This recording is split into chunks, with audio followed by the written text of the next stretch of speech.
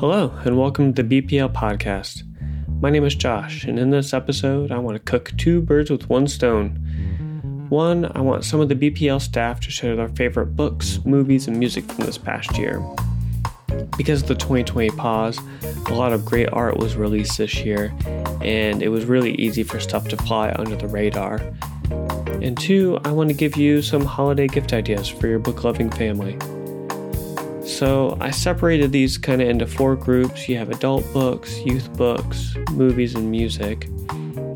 I listed everything in the description, so you don't need to furiously write all this down on a napkin from your glove compartment. These are going to be coming fast and furious, so just buckle up for the ride.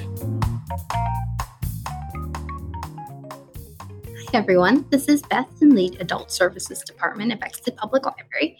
With just a little more than a month left in the year, I want to talk about some of my favorite books in 2021. Whether you're looking for that perfect gift for the book lover in your life, or if that book lover is you and you're looking for something to snuggle up with on these shorter and colder days, there is something out there for everyone. For my recommendations, I chose one nonfiction book and one novel. Just as an aside, though, I chose these books independently of one another. But as I was thinking about what to say for the podcast, I realized that they're almost the perfect companions. And so, without further ado, my favorite nonfiction book of 2021 is American Made: What Happens to People When Work Disappears by Farah Stockman. In her book, Stockman follows three workers at Rexnord Manufacturing in Indianapolis, Indiana, in the wake of the manufacturing center closing and moving to Mexico and Texas. American Made encompasses all that I love about my favorite types of nonfiction. It explores important social political issues, it lets real people tell their own stories, and it forces readers to reconsider stereotypes they may have, and so creates the possibility for deeper understanding of and cooperation among ordinary people across various demographics. Stockman is a fantastic reporter. She's compassionate and non-judgmental as she listens to these stories.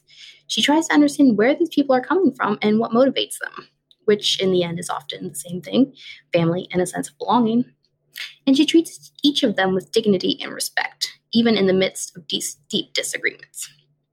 If you like nonfiction in the vein of Matthew Desmond's Evicted or Arlie Hochschild's Strangers in Their Own Land, be sure to check out Stockman's American Made. Now, my favorite novel from 2021 is Damnation Spring by Ash Davison. To me, the best works of fiction are those that absorb me so fully that after finishing the book, I feel kind of dazed and disoriented as I'm forced to rejoin the real world, a book hangover, if you will. And this book left me feeling just that. Damnation Spring is Davison's first published work. It actually took her 10 years to write the novel, as she wrote early each morning before heading off to her day job. And the best description of it that I can offer is lush.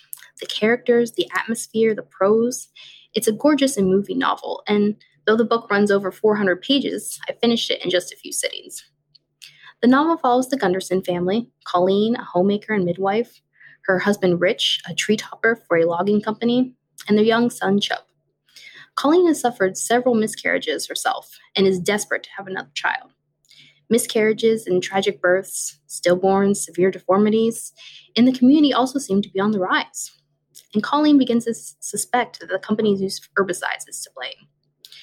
Confronting this, though, is difficult for her and for her husband, as the company is the main employer in the area, and to challenge the company's practices would be to potentially put their way of life and economic security into jeopardy. At the same time, it makes them objects of scorn and distrust among the community, including their own family members. Like American Made, it asks readers to consider the lives of people who work in dangerous and dwindling industries. It asks us to confront when our idealized notions of how to organize the world run up against the real-life people whose lives and existence are disrupted and threatened by such policies. I can't recommend the book enough, and I hope you check it out for yourself. Damnation Spring is easily my favorite novel of 2021, but it is also one of the best novels I've ever read, period. Hello, everyone. My name is Debbie, and I'm here today to tell you about some wonderful items that you might enjoy or possibly even give to other folks this holiday season. For the armchair traveler, Atlas Obscura, An Explorer's Guide to Hidden Wonders, is such a wonderful book. It brings to you the overlooked, the bizarre, the mysterious. It's a slightly older book, but they reissued it for 2019. And new to this year, 2021, they brought out Gastra Obscura, right for a beer made from fog in Chile. It's full of surprises, food adventures, and incredible ingredients. It's great for the curious armchair traveler interested in travel, food, and the human condition. Now, moving on to fiction, The Great Circle by Maggie Shipstead is a wonderful historical novel. It's epic and emotional. It features the parallel stories of Marion Graves, born in 1914, who wants to become an aviator and circumnavigate the globe, and young actress Hadley Baxter, who is recovering from a scandal, and she is hoping to revitalize her career with a film that centers on Marion's disappearance over Antarctica. So this is an ambitious, sweeping, and entertaining novel about two women fighting against the restrictions and boundaries placed on their lives. Colson Whitehead, back-to-back Pulitzer Prize winner, has gone in a totally different direction for his new novel, Harlem Shuffle. It is a rollicking crime novel set in 1960s Harlem. Vivid characters, and he really brings to life the 1960s Harlem. Ray Carney is a self-made man. He came from a rough background. His dad was a small-time hoodlum, but he runs a reputable furniture store. But his in-laws are never really happy with him since he came from a rough background. Now, he does occasionally fence jewelry on the side, provided to him by his lovable but wild cousin Freddie.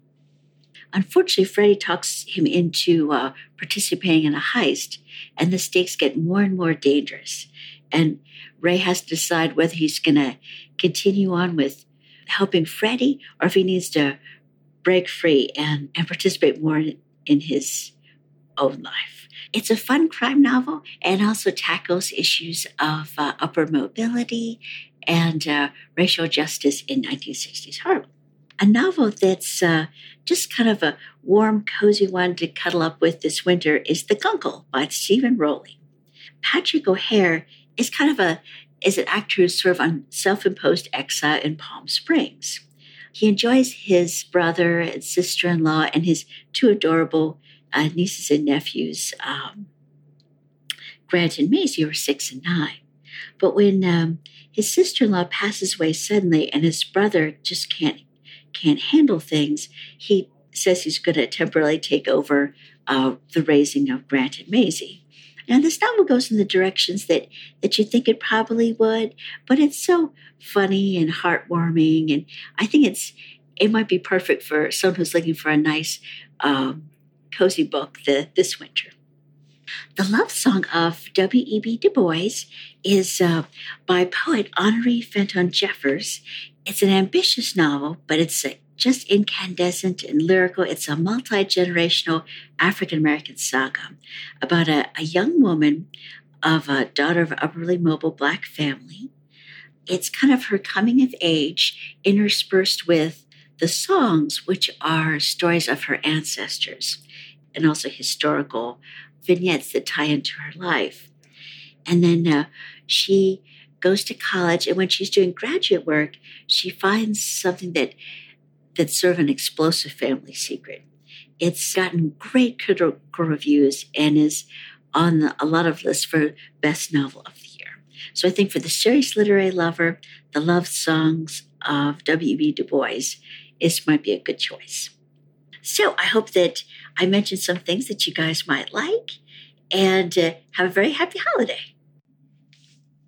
Hello, everyone. It's Amanda with the Youth Services Department here at the Bexley Public Library. Now, I know the question on all of your guys' minds right now as you listen to our podcast. What in the world should I get my kids for the holidays?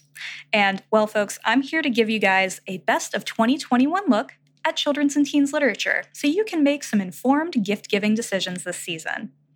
For some of our youngest friends, I always recommend our board book collection.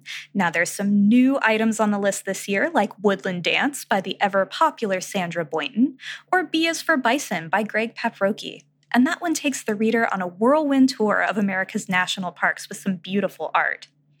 For ages 3 to 5, there are, of course, hundreds of great new picture books this year, and it's really hard to pick a few. First up on my list, I have Andrea Beattie's STEM-heavy questionnaire series, which has a new installment this year, Aaron Slater, Illustrator, illustrated by David Roberts.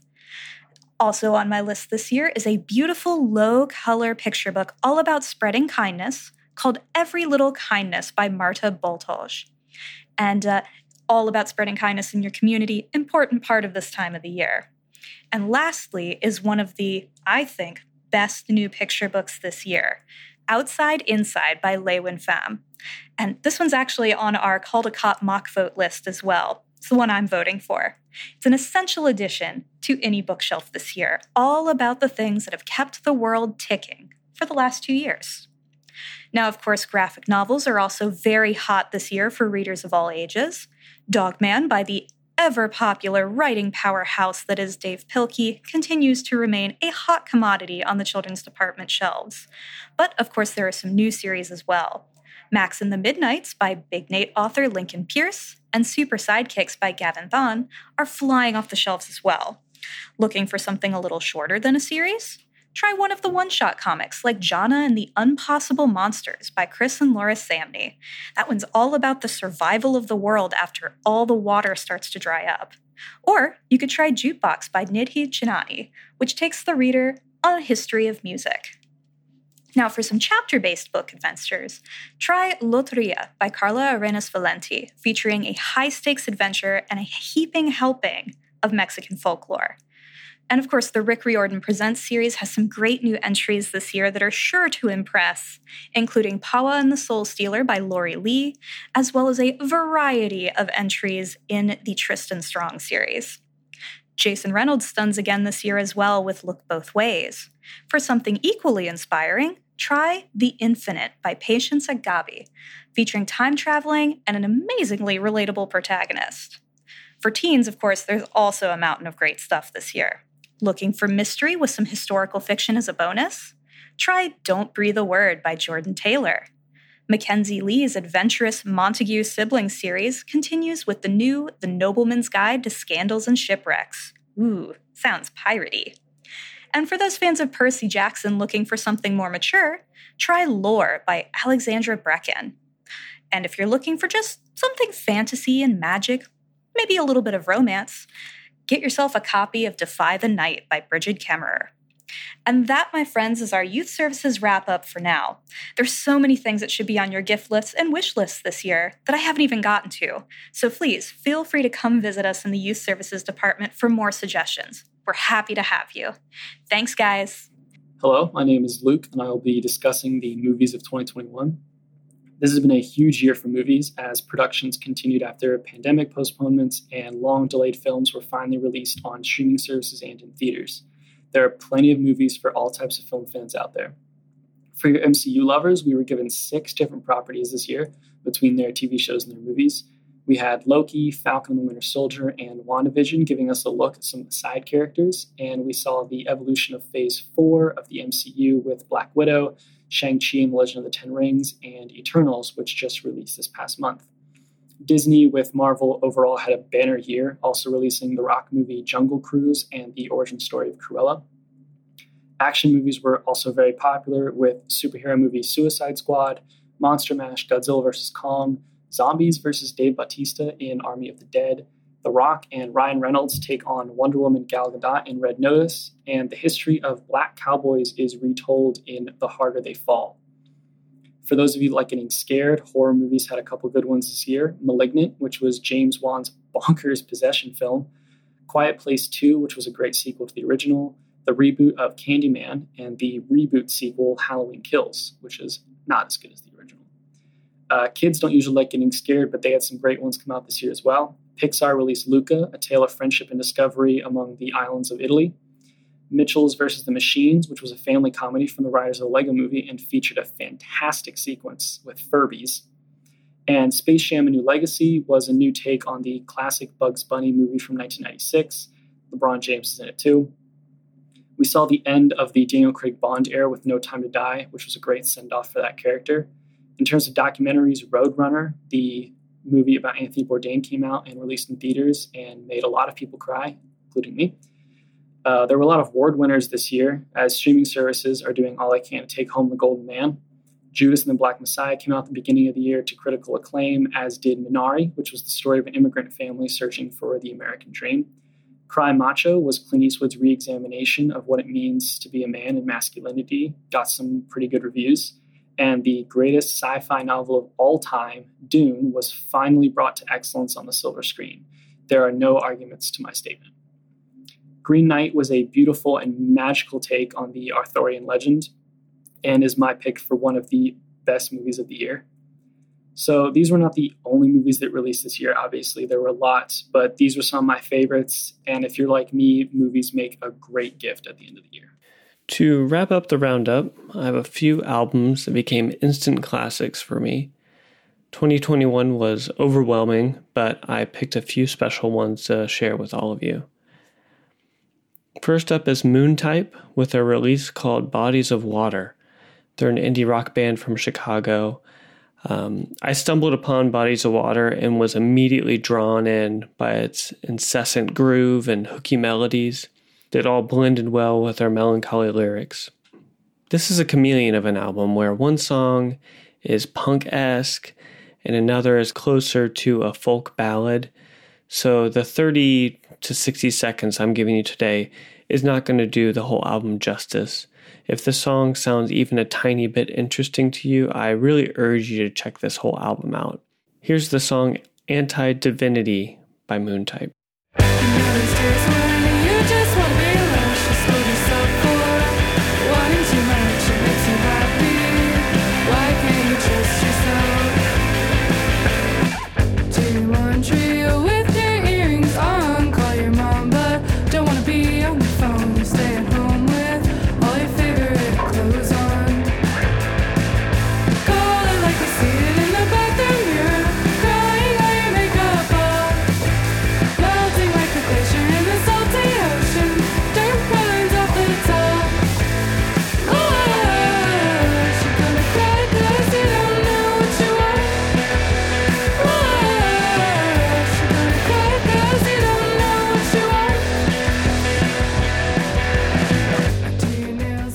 Next on the list is Sarah Jarosz with Blue Heron Suite.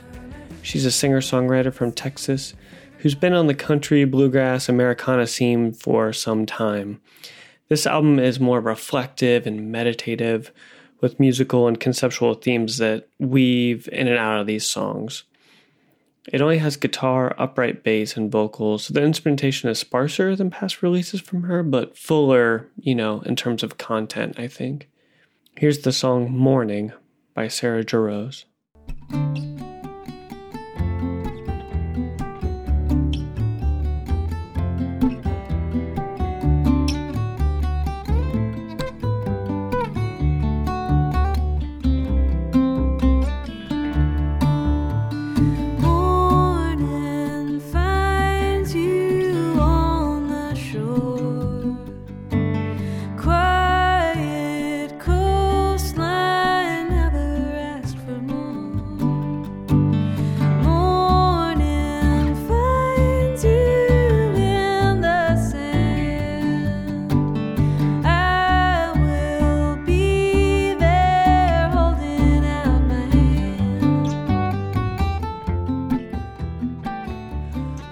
Okay, we're going to hard pivot after that to Genesis Owazu's Smiling with No Teeth.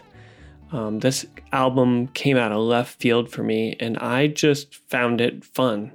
I saw the genre of this album classified as experimental hip-hop, neo-soul, rap rock, experimental rock, and on and on and on and on. I don't know how I feel about all that, but it is a very windy, sometimes psychedelic 54 minutes of an album.